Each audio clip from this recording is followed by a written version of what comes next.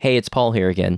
Just a quick reminder that today's episode is one of our very first episodes that we recorded and released, and it's before we started using immersive storytelling techniques like sound design and music and narration. Now, of course, the story itself is very powerful and very relevant to today, but if you enjoy those types of elements like sound design and narration and music, then make sure to listen to some of our newer content that we've released as well. And now, on to the show. I turned to the Lord and said, God, I'm scared.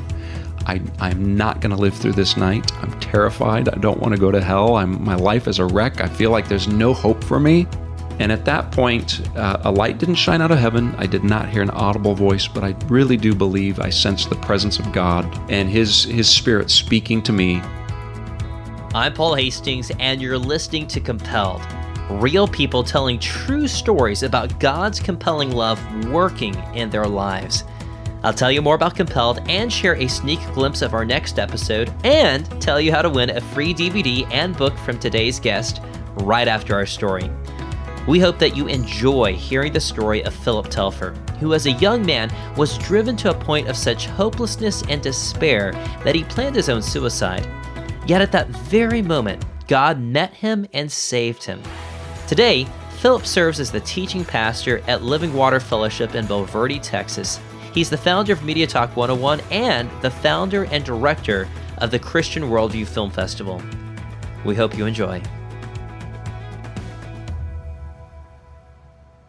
Well, Phillip, it is good to see you. Thanks so much for joining us on this episode of Compelled. So, Phillip, I've known you for probably I've known you better for like the last 4 or 5 years, but I actually met you, I want to say back in 2006 or 7, probably at a film festival, somewhere way back there. Can you briefly, tell us a little about your childhood and just your early years growing up? Yes. Well, I am very grateful to have been raised in a Christian home. And so in a small rural town in the middle of the state of Oregon. And my mom and dad, they took us to church every Sunday morning, every Sunday night, every Wednesday night, and every Baptist business meeting. So Nice. We were, we were in church all the time. And I look back and I'm so grateful for them making that a priority. Now, having said that, going to church doesn't make you a Christian. I was the middle of 3 boys, and for the most part, we had a pretty stable household. But Phillip, the middle boy, just seemed to be, marching to the beat of a different drummer. Really? And I really struggled. I think when I was very young, just fitting in school. I went to school, and the things my friends were teaching me, the things I was learning in media and entertainment, which ran counter to what I was learning in church and in my home.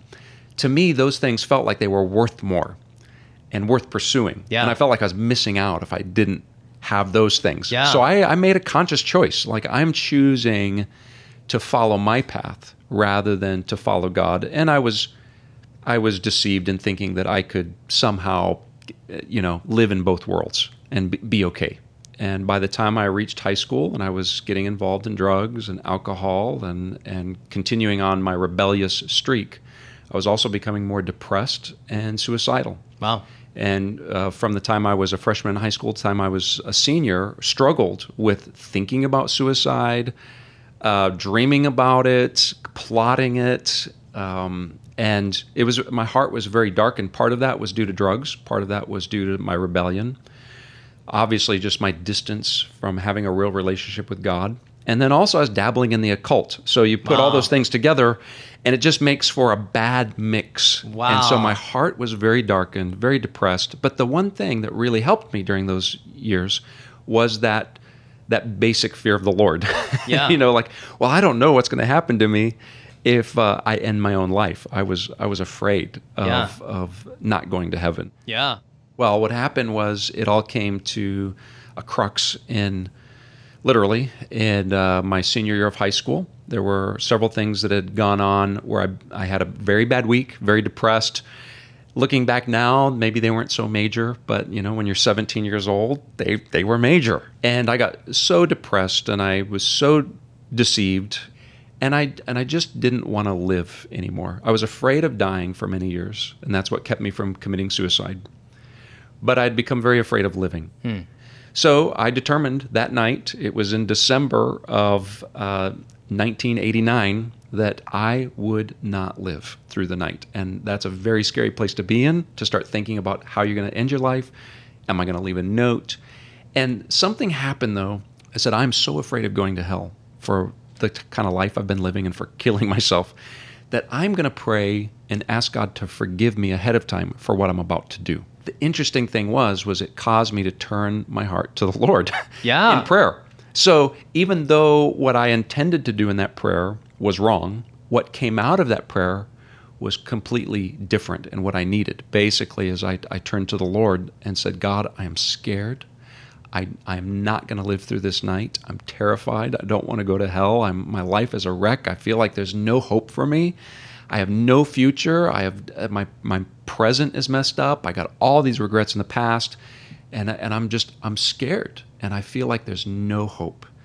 And at that point, a light didn't shine out of heaven. I did not hear an audible voice, but I really do believe I sensed the presence of God and His Spirit speaking to me and essentially telling me something I'd heard preached growing up many times. It just didn't sink in, and it was basically, Philip, the life that you want to live, that you really long for, can't be found in the way you're going. You're going to have to let that go and lose your life and come follow me, and you'll find the life that you're longing for. Yeah. And Jesus said that. He said, if you wish to save your life, you'll lose it. But if you lose your life for my sake, you'll find it.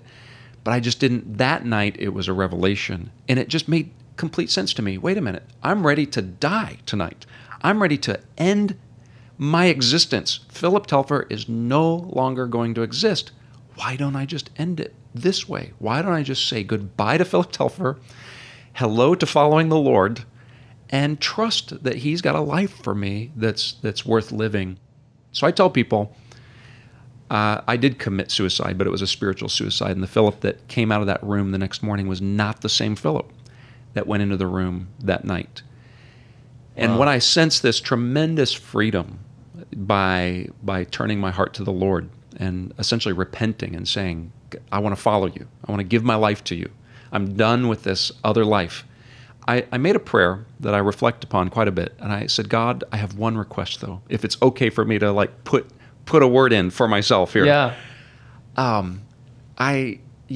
Since I'm dying tonight and my life is going to be different from here on, would you put me to work? Would you give me something to do? Would you make me useful? And I didn't have all the theological terminology. I've just make me useful for your sake, and I'll be glad to serve you. And that's really where it all began. And I'm grateful. He has been very faithful to give me a lot of things to do in His kingdom. That's really encouraging to hear. This is a really unique testimony. I've heard other people's testimonies that came from similar maybe circumstances surrounding them, but I've never heard one before where they were saying, I was going to commit suicide, and then as I was praying just before committing suicide, God changed my heart right then, and that's just really astounding. What happened the very next day, when you walked out? Did you just... Well, I had to get up and go to school. Yeah. I mean, did your friends at school hey, what's different? Or was it more of a gradual change? Or it was. There wasn't time to be too gradual because I was now entering into my last season of high school. This was December, and I only had a few months left before I'd graduate, and so I went all in, for the Lord. Yeah. And I made it very bold that I was no longer living for myself, that I was going to live for Jesus. And a couple things happened. One was I lost a lot of friends. A lot of friends felt like I was a sellout, that I'd given in to the pressure of because they knew my family situation. They knew that I was in a Christian home. But then some of my friends actually came to the Lord. Not many of them, but some of them began to turn to the Lord, and I made new friends. I began to find an affinity with people I previously didn't have an affinity with. And a lot of neat things started happening.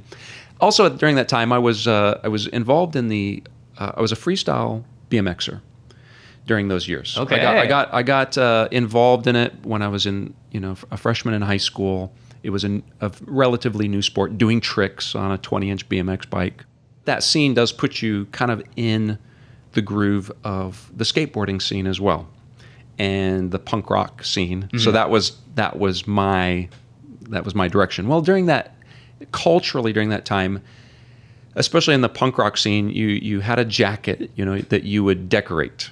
You'd put spikes, studs, chains, patches. Yeah. But the back of the jacket was for your political or cause statement. Interesting.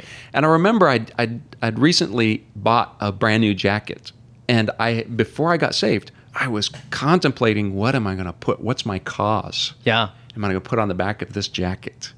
And I struggled, so I didn't do anything. And I was also an artist, so I did airbrushing, and so it was no big deal. I could really decorate the back of my jacket. It's going to be cool. Yeah.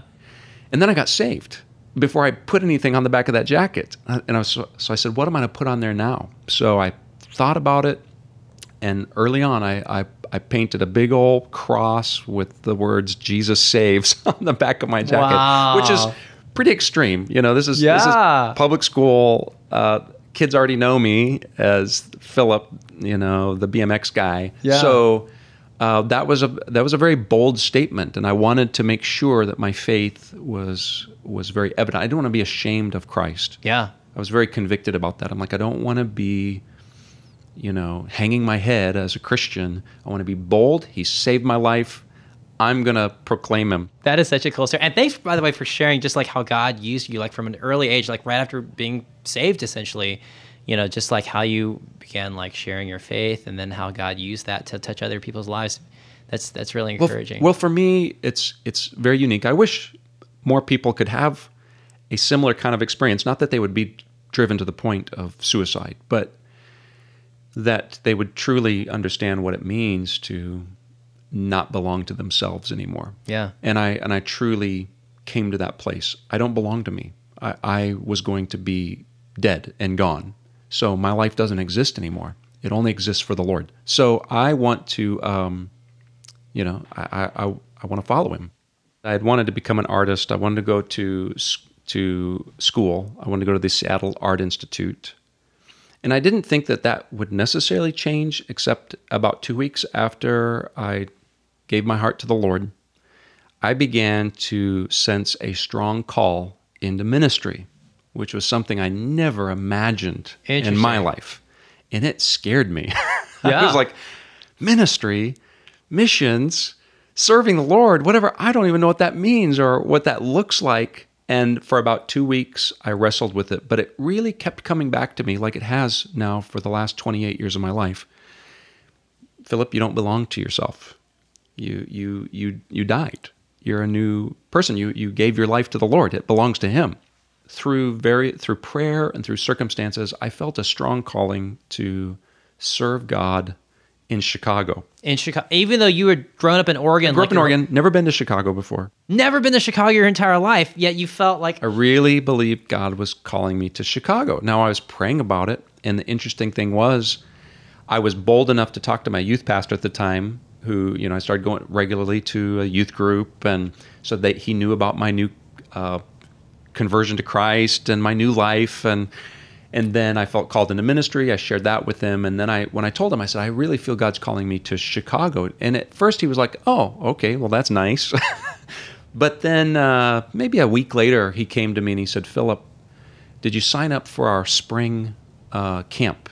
And I said, yeah, I'm all signed up, ready to go. He said, well, it's exciting. Our guest speaker this year is from Chicago. Okay. And so make sure you meet with him and talk to him. And which I did. And I met this man, his name was Dean, and he was so excited about me feeling called to Chicago. And he told me about this program called Chicago Outreach, which was a summer program. And he says, I'm going to send you the information for it, the application, fill it out, send it in. You'll work with a church for the summer as an intern, helping to establish outreaches for youth groups that come into the city during the summer. He says, it'll be great. You'll get a good overview of the city. So I did that. I signed up for Chicago Outreach. Unfortunately, I never heard anything back from them. Oh. So I had the application filled out. I had my youth pastor sign it, my parents sign it, sent it in. Never heard anything back from them. I just went anyway. You just went anyway? I just went. As soon as I graduated from high school, I packed the few belongings I had in my little 1976 Volkswagen Rabbit. put my bike on the back, and I headed to Chicago. If you like to stay up to date with current events, then you'll especially appreciate another podcast I enjoy called The World and Everything in It. It's a daily news program about 30 minutes long, delivered every weekday morning by Christian journalists from around the world. And they aren't just rehashing the current headlines. They're actually doing investigative, boots-on-the-ground journalism while providing biblical, cultural analysis. I started listening to their show about 5 years ago when we first launched Compelled. And since then, they've become one of my go-to sources for understanding current events from a biblical perspective. But they pull no punches. In fact, they tell the facts just as they are, even when it requires sharing uncomfortable truths. Maybe that's why they're one of the Apple Podcasts' top 100 news programs. Join me and thousands of other Christians from around the world who listen to The World and Everything in It. Just search for The World and Everything in It in your podcast app or visit WNG.org.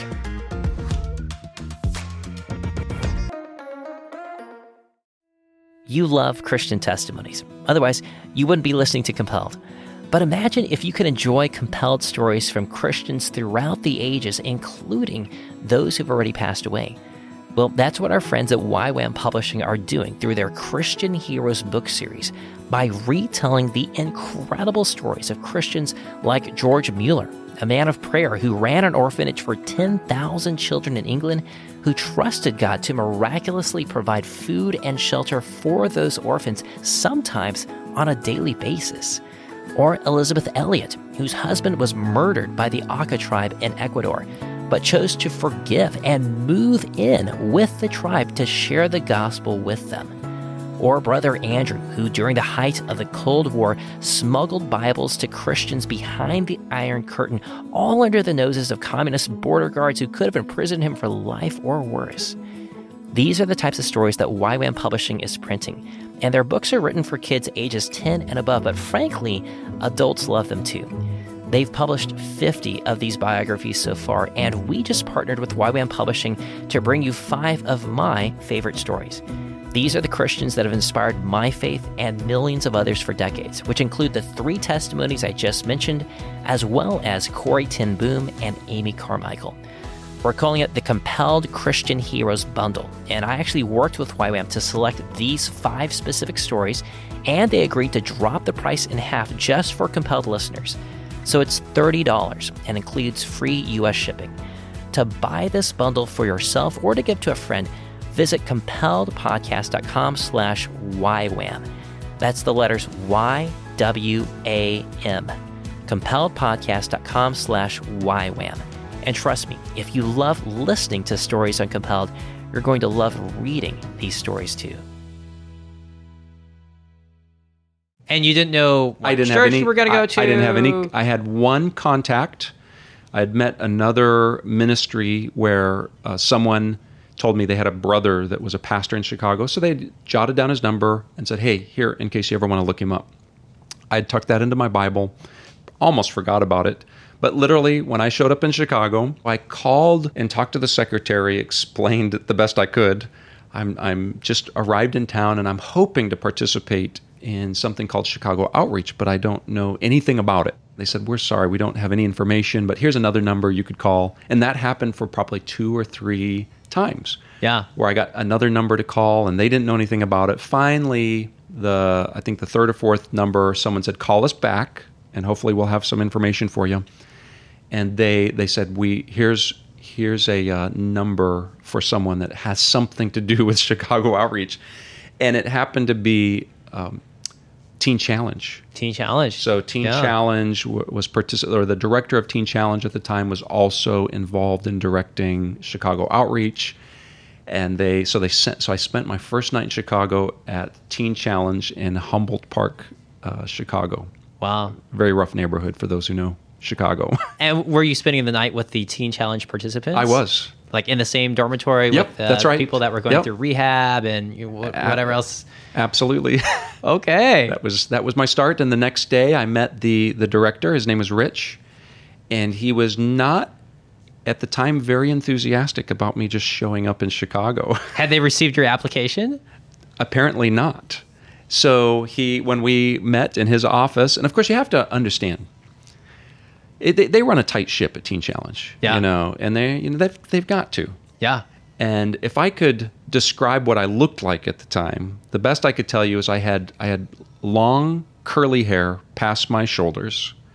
I had my black jacket, which had the spikes, the studs, the chains. Of course, the Jesus Saves on the back. Yeah. I wore a 146 stud Harley belt. Nice. Skate pants, and I had these stupid-looking leather moccasins that were knee-high that I used to wear. Hi. With the fringe and everything. It was, so I was a sight to You behold. were a skate punk Yes. spending the night with their Teen Challenge group saying, Yes. I want to be on And staff. so this guy Rich was not real enthusiastic about this. Yeah. So he said, "What are you doing here?" I said, "I've come to serve the Lord in Chicago with Chicago Outreach." He said, "We had no idea you were coming." I said, "Well, I filled out my application. I never heard back from you guys." And he was visibly angry. Ooh. Not a good start for me, Ooh. And he said, "Well, you can't just show up like this." I said, "Well, I really felt called by God, and since I didn't hear from you guys, I just thought I would. Yeah. So I'm here no matter what. And if Yeah. it's not this, I'll find something else to do for the Lord in Chicago. I believe I'm supposed to be here." And he stomped out of the room. He was so upset. He stomped out of the room, and I just sat there going, "Well, what do I do now?" Yeah. And a few minutes later, he came back holding an envelope, unopened, and it was my application, lost in a pile of unopened mail. Okay. And he didn't even open it. His countenance had changed. He was a little more humble, and I could see that it was my application. Yeah. And he says, "I guess you are coming to Chicago Outreach." So he said, I'm gonna give you some directions and send you to a church. And when you get there, I'll let them know you're coming, and they'll take care of you from here. So that's how that all began. And it was a church plant downtown Chicago.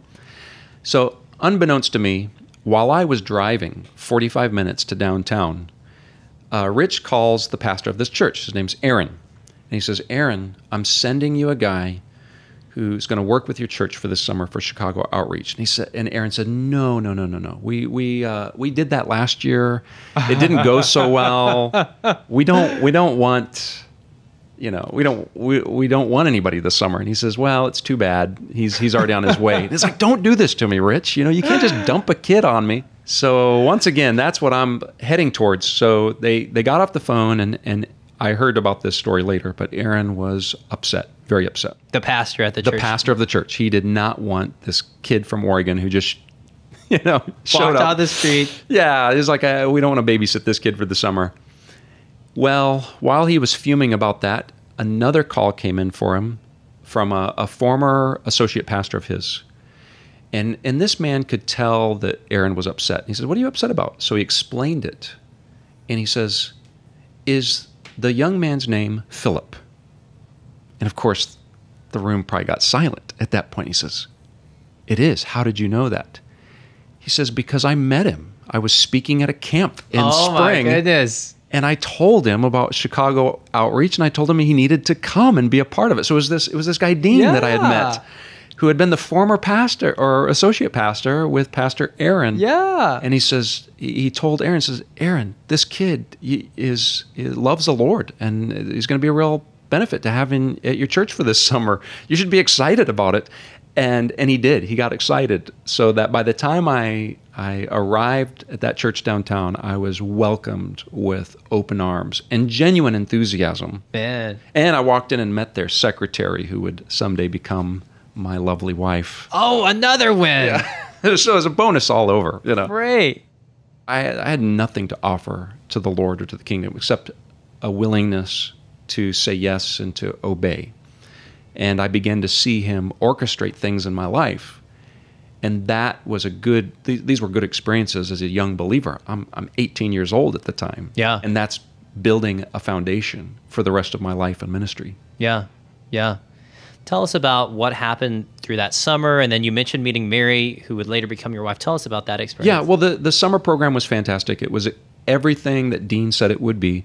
It gave me a broad exposure to the city, both helping with outreaches in the projects, Cabrini Green, the Robert Taylor homes, various other neighborhoods, interacting with other churches and young people. And at the end of the summer, we had such a great relationship, myself and the church, that Pastor Aaron hired me. I got my first staff position as a custodian. Okay, yeah, a so janitor. I was the church janitor. Nice. And I was so excited to be in full-time ministry as a janitor That's of the awesome. church. That's awesome. We also, our church back in 1990 built one of the first skateboard ministries in the country. Wow. And we built a small skate park in the basement of the church, and we called it Skate Church. And so for the next year, we would open our doors every Friday night to about 100 skateboarders who would come in and they had to come to a church service that we held. And then we'd let them skate for the rest of the night. Yeah. And that's where I also began to get in front of people a little bit. I was always afraid of speaking publicly, but the youth pastor, whose name was Dirk, he would have me do the announcements every week. And I'm 18. These are a bunch of skateboarders. It shouldn't be a big deal. But I used to be terrified to even get up in front of them and give the weekly announcements. Yeah. But that's how I also began seeing how God can use unique ways to minister to people. Yeah. And we saw some genuine fruit from that. Like, it was having an impact on the skateboarders. That's awesome. That's awesome. So tell us about your relationship with Mary then. Yeah, well, we worked together for the next year, and I remember once saying a prayer, Lord, I don't know who you have planned for my future for a spouse, but if I could put in a request, I would love for it to be someone like Mary, the secretary. At the time, I didn't think I had any chance, no shot at me. She's single, but all the guys in the church, were probably aspiring to her. Yeah. And you were just the church janitor. And I was just the janitor. There's no chance. But I did at least put on my request to the Lord and said, I really think her character and her personality is the type of person I would like to marry. Yeah. So yeah, God answered that prayer better than I gave it. So yeah. So yeah, we fell in love and got married. We'll be celebrating 27 years of marriage in a couple weeks. That's awesome. I know from, knowing you over the last several years, media is something that you talk about a lot. In fact, you have an organization that you founded and you're the president of called Media Talk 101. Can you tell us about how did that come to be and what the ministry is?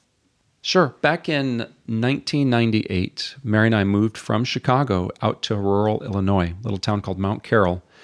And I served as a youth pastor. And I was expecting to be a pastor to Opie in Mayberry. Okay. This is a town of 1,700 people, rural Illinois, agricultural, fields. cornfields, soybean fields, dairy farms. That's, so certainly this has got to be a cush job, Oh, yeah. And yet one of the big shockers for me moving out of Chicago was to see that the kids in that rural area they were struggling with everything that the kids in the inner city were struggling with, except for gang activity. That was the one thing that was different. There was no gang activity. And I began to contemplate that, going, what in the world? How can you come out to this rural community and see all these problems going on with drugs and broken homes and unwanted pregnancies and suicides and violence, and it was... and this is a town of 1,700 people, not even a stoplight in town. Wow. One stoplight in the whole county, but that wasn't in our town. And I realized at that point the power of media and entertainment, that wherever you had computer access, radio, the things that built culture, were in the country as much as they were in the inner city. And that's really what provoked me to start thinking deeply about the effects of media and entertainment, and also to try to find ways to help young people. So that's when I was inspired to start Media Talk 101 with the thought of a nonprofit that would exist to help teach. Initially it was students, but then it broadened into reaching out to parents and teachers and pastors and leaders. Yeah. Yeah. So I established that in 2005. 2005. And tell us, what is the main premise of Media Talk 101? You already alluded to a little bit, but... Yeah, we have a tagline, teaching media discernment in the light of following Christ. And it really, essentially, as a Christian, how does discernment when it comes to media play that role, positive and negative, in our life? We can't live a compartmentalized life saying, well, I'm going to follow Jesus, but I'm not going to be concerned about what I'm listening to, what I'm watching. Those things do affect me, for good or for bad, and I need to understand those. So I really wanted to help people to have a biblical worldview on media and entertainment, to see that not all entertainment's bad, but it's not all good either. Yeah. 2005, you launched Media Talk 101. You also wrote a book at the same time. Mm-hmm. Walk us forward through time. Like, what are the other things that the ministry has now begun to do? Well, when I began to speak on the subject, I was determined not to do that without taking my family along. Family is very important to me. And being a husband and a father, I didn't want ministry to come first. So I made a choice, which was a sacrifice for our family and for the ministry, but it was more of a benefit for the family than it was the ministry, and that was I bought an RV, and I traveled with my family. So for nearly 10 years, we traveled about 6 months out of the year. Wow. And then we'd be home, and back out on the road. Really just finding anywhere I could to communicate with people. Got it. Have you ever wondered why traditional math curriculums seem like they have a one-size-fits-all approach? Well, that's because they do. The curriculum writers are making assumptions about how quickly your child is progressing, even if your child is actually struggling with a concept, which, if left unchecked, can become a major hurdle to learning and hurt their confidence. That's one of the reasons why CTC Math exists. It's an adaptive online approach that automatically changes depending on your child's unique learning needs. By adapting to your student's pace, learning becomes not only more effective, but also more enjoyable. Can you imagine? No more tears about fractions. The interactive questions change in difficulty based on how your child is progressing, ensuring that they're challenged at the level that's right for them. Not too hard, not too easy. It's just like having a math tutor who knows exactly what they need when they need it. And as a parent, you'll love the detailed reports. You'll get to see their progress in real time and celebrate their victories and understand their challenges. Ready to give your child's math education a major boost? Just visit ctcmath.com and sign up for a free trial and experience firsthand how personalized learning can transform your child's approach to math. Again, that's ctcmath.com. The world tells young women to seek popularity, beauty, pleasure, or whatever will make them happy. Yet the more they chase after those worldly dreams, the emptier they become. That's why I'm excited to tell you about a special conference designed for mothers and daughters to encourage them that there is just one thing worth seeking after: Jesus Christ. The conference is called Seeking Christ and takes place at the Ark Encounter in Kentucky, September 20 and 21st. The conference is taught by Sarah Malley Hancock, the founder of Bright Lights Ministry, and includes skits, real-life examples, studies for moms and daughters to do together, and bonus sessions by Ken Ham and Martin Iles from Answers in Genesis. Plus, you'll get to walk through the full-scale replica of Noah's Ark there at the Ark Encounter, which I've actually done and is incredible. Young women will be challenged to seek the Lord first in their lives, deepen their love for God's Word, be rooted in their identity in Christ, gain vision for close family relationships, and shine their light brightly for the Lord. The primary focus is for young women ages 10 to 18 and their mothers, but of course women of all ages are welcome to come. Learn more at brightlightsministry.com. Again, that's brightlightsministry.com. And then take us forward from that point. The next big change happened here in San Antonio. We moved from Illinois to San Antonio in 2006.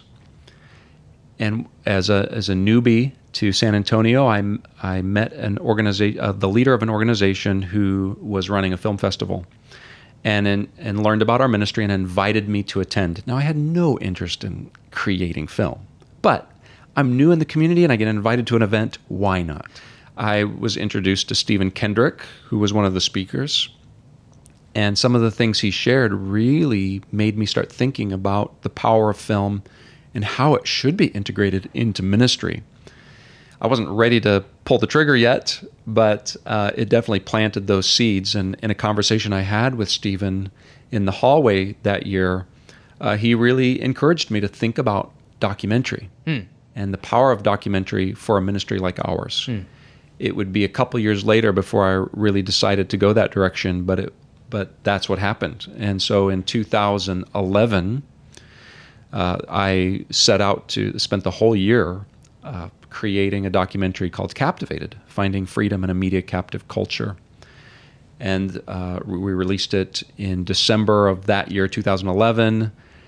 And that really had a huge impact in our ministry of Media Talk 101, because where I couldn't be everywhere at once, the documentary was going all around the world. I had no idea that, I was hoping it would spread throughout the U.S., but I had no idea at the time that it was actually going to spread globally. Wow. Can you tell us a little about the impact that documentary Captivated has had? It's been used in China by teachers wanting to reach people. Yeah. It's been translated into Russian. It's been dubbed into Russian for Russian satellite broadcast. You know, it's of course we have Spanish subtitles, and it's been spreading through Mexico and other Spanish-speaking countries. A neat thing, I was speaking at a conference about a year ago, and a young couple came up to me. I didn't recognize them, but the young lady used to be part of my youth group when I was a youth pastor. Oh, wow. Now she was, married woman with children, and she shared her testimony, and she said, my husband and I really had a problem with our entertainment choices and media choices, and someone gave us your documentary, Captivated, and we watched it like, hey, this is my former youth pastor made this. Wow. And she says, we got so convicted, we really decided to really clean house and make big major changes, and we are so grateful. It's made such a difference in our marriage, and now as new parents, and even in our ministry. So thank you for making that documentary. I'm like, wow, who would have known? Let's transition. Tell us about, there's a huge project that you work with now currently called the Christian Worldview Film Festival. Why don't you tell us how that came to be and your role with that? Well, when I was becoming more interested in documentary, I began being a better student and putting myself around other Christian filmmakers. That's how we met. Right. That's right. And I began to meet other Christian filmmakers, and that's a small little subculture of Christianity. Yeah. So once you dip your toes into those waters, you begin to make friends. Yeah. And you begin to enter into a whole new world. And that world was one I really enjoyed. I really enjoyed being around content creators and people enthusiastic about film. I felt it was very beneficial to our ministry, which sometimes gets the bad rap of being anti-media and anti-technology, which we're not, but sometimes that's people's perception. Right. So being around content creators was really important. And through the process of making the documentary, that put me more into the stream of that world of independent Christian filmmaking, collaborating with other people, working with other people from the production side, pre-production, production, post-production, as well as distribution, and learning from others. So that became part of our new community, or the content creators. And then in 2013, I continued to produce short projects, whether they were promotionals or short films, and just be engaged in the community. And many of us were gearing up for another festival in San Antonio in 2014, when we all got an announcement that particular festival had come to a close. Right. Abruptly. Many of us had projects. Now, I had a couple short film projects I was going to be entering, but I had friends that had been working on projects for a year or 2 years, and everybody was anticipating this event. And it was such a communal letdown. There was a communal groan that just kind of went through the filmmaking community. And as a pastor, because I've got a pastor's heart, and this was part of my community, I really felt a burden for the filmmakers. And just to clarify, this was not just a Christian film festival. This was a very significant... One of the most significant Christian film festivals in the country. I mean, it's gotten a lot of us, like you and myself, kind of involved in filmmaking from the get-go almost. Yes. Yeah. So it was a big letdown. And I began to inquire. I began to ask other people, is anybody going to try to do something? Try to, even just for this year, do something to help the filmmakers. They've got projects. They were anticipating a festival, and nobody that I talked to really had any vision for that. And I felt differently. So I began to talk with my wife and then the other pastors at our church and my board of directors and asked them, I said, do you think that we should run a film festival, at least this year, just to help out while there's this big letdown? How hard can it be, to rent a venue, get some films, invite people to come watch them. Yeah. Boy, was I naive. It was a good thing. I didn't know what I was getting into. I might not have gotten into it. Yeah. So not many months later, we had our first event held in San Antonio. We had 700 people attend. We had 100 films that had been submitted. They were films that were ready to submit to the other festival, so they submitted to ours, and we invited people to come watch them. We gave out some modest awards, but most importantly, we wanted to honor the Lord and encourage this community to keep their eyes focused on Jesus and keep making media that honors Him and impacts the world. We have half the week is what we call the Filmmakers Guild, where we invite people in the industry, as well as people who can speak to the subject of worldview, to come in and give workshops and keynote sessions. And that's really the heart of what we're doing. That's that teaching component. We wanted filmmakers to both have some practical things that would apply to the craft of filmmaking, but we also want to encourage them in their walk with the Lord. So we have the first 3 days of a week-long event just dedicated to training and worldview talks. Yeah.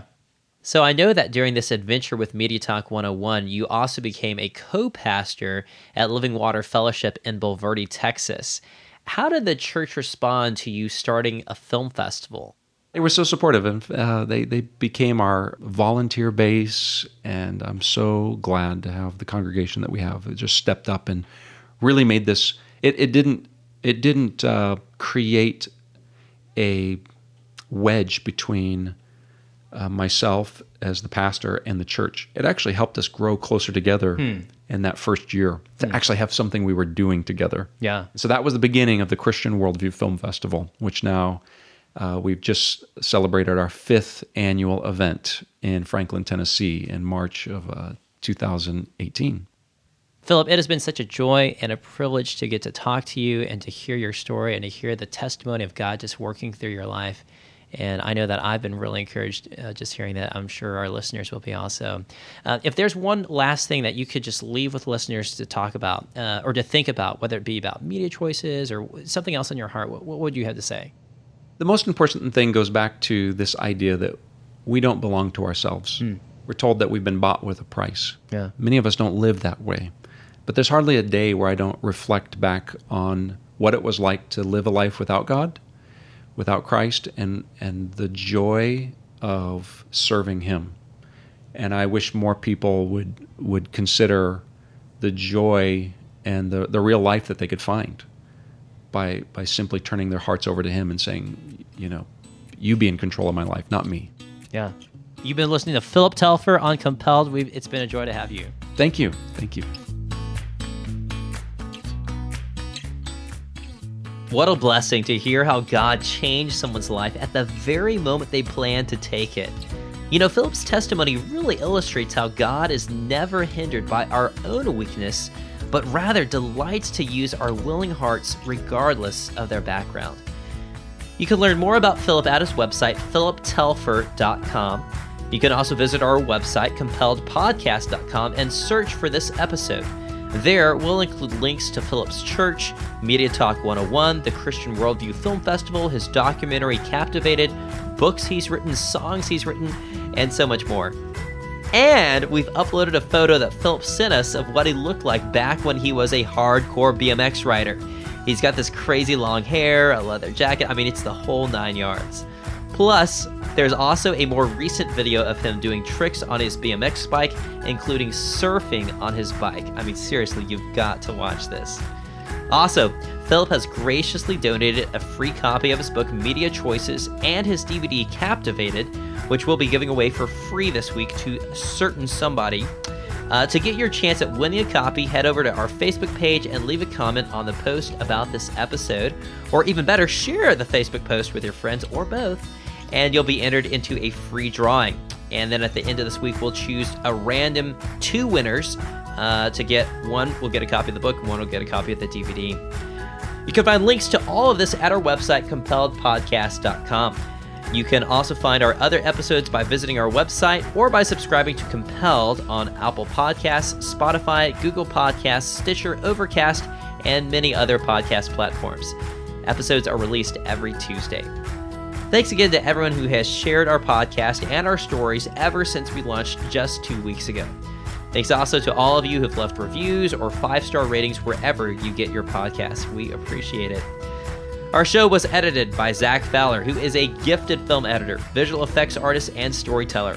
You can find Zach and his work at zachfowlerimagery.com. Our logo was designed by Josiah Jost, an incredibly talented logo designer. You can reach Josiah and view his work at siadesign.com. Also, congratulations to Josiah and his wife on the birth of their new baby. Our website was created by Ben Phillips, a digital developer extraordinaire. You can follow Ben on Instagram at ben.phillips. Special thanks to my wife, Sarah Hastings, for helping make this project a reality. Without her, this podcast wouldn't exist. And that's it for this episode. Stick around after the music for a sneak peek at our next episode. I'm your host, Paul Hastings, and you've been listening to Compelled. We'll see you again next Tuesday.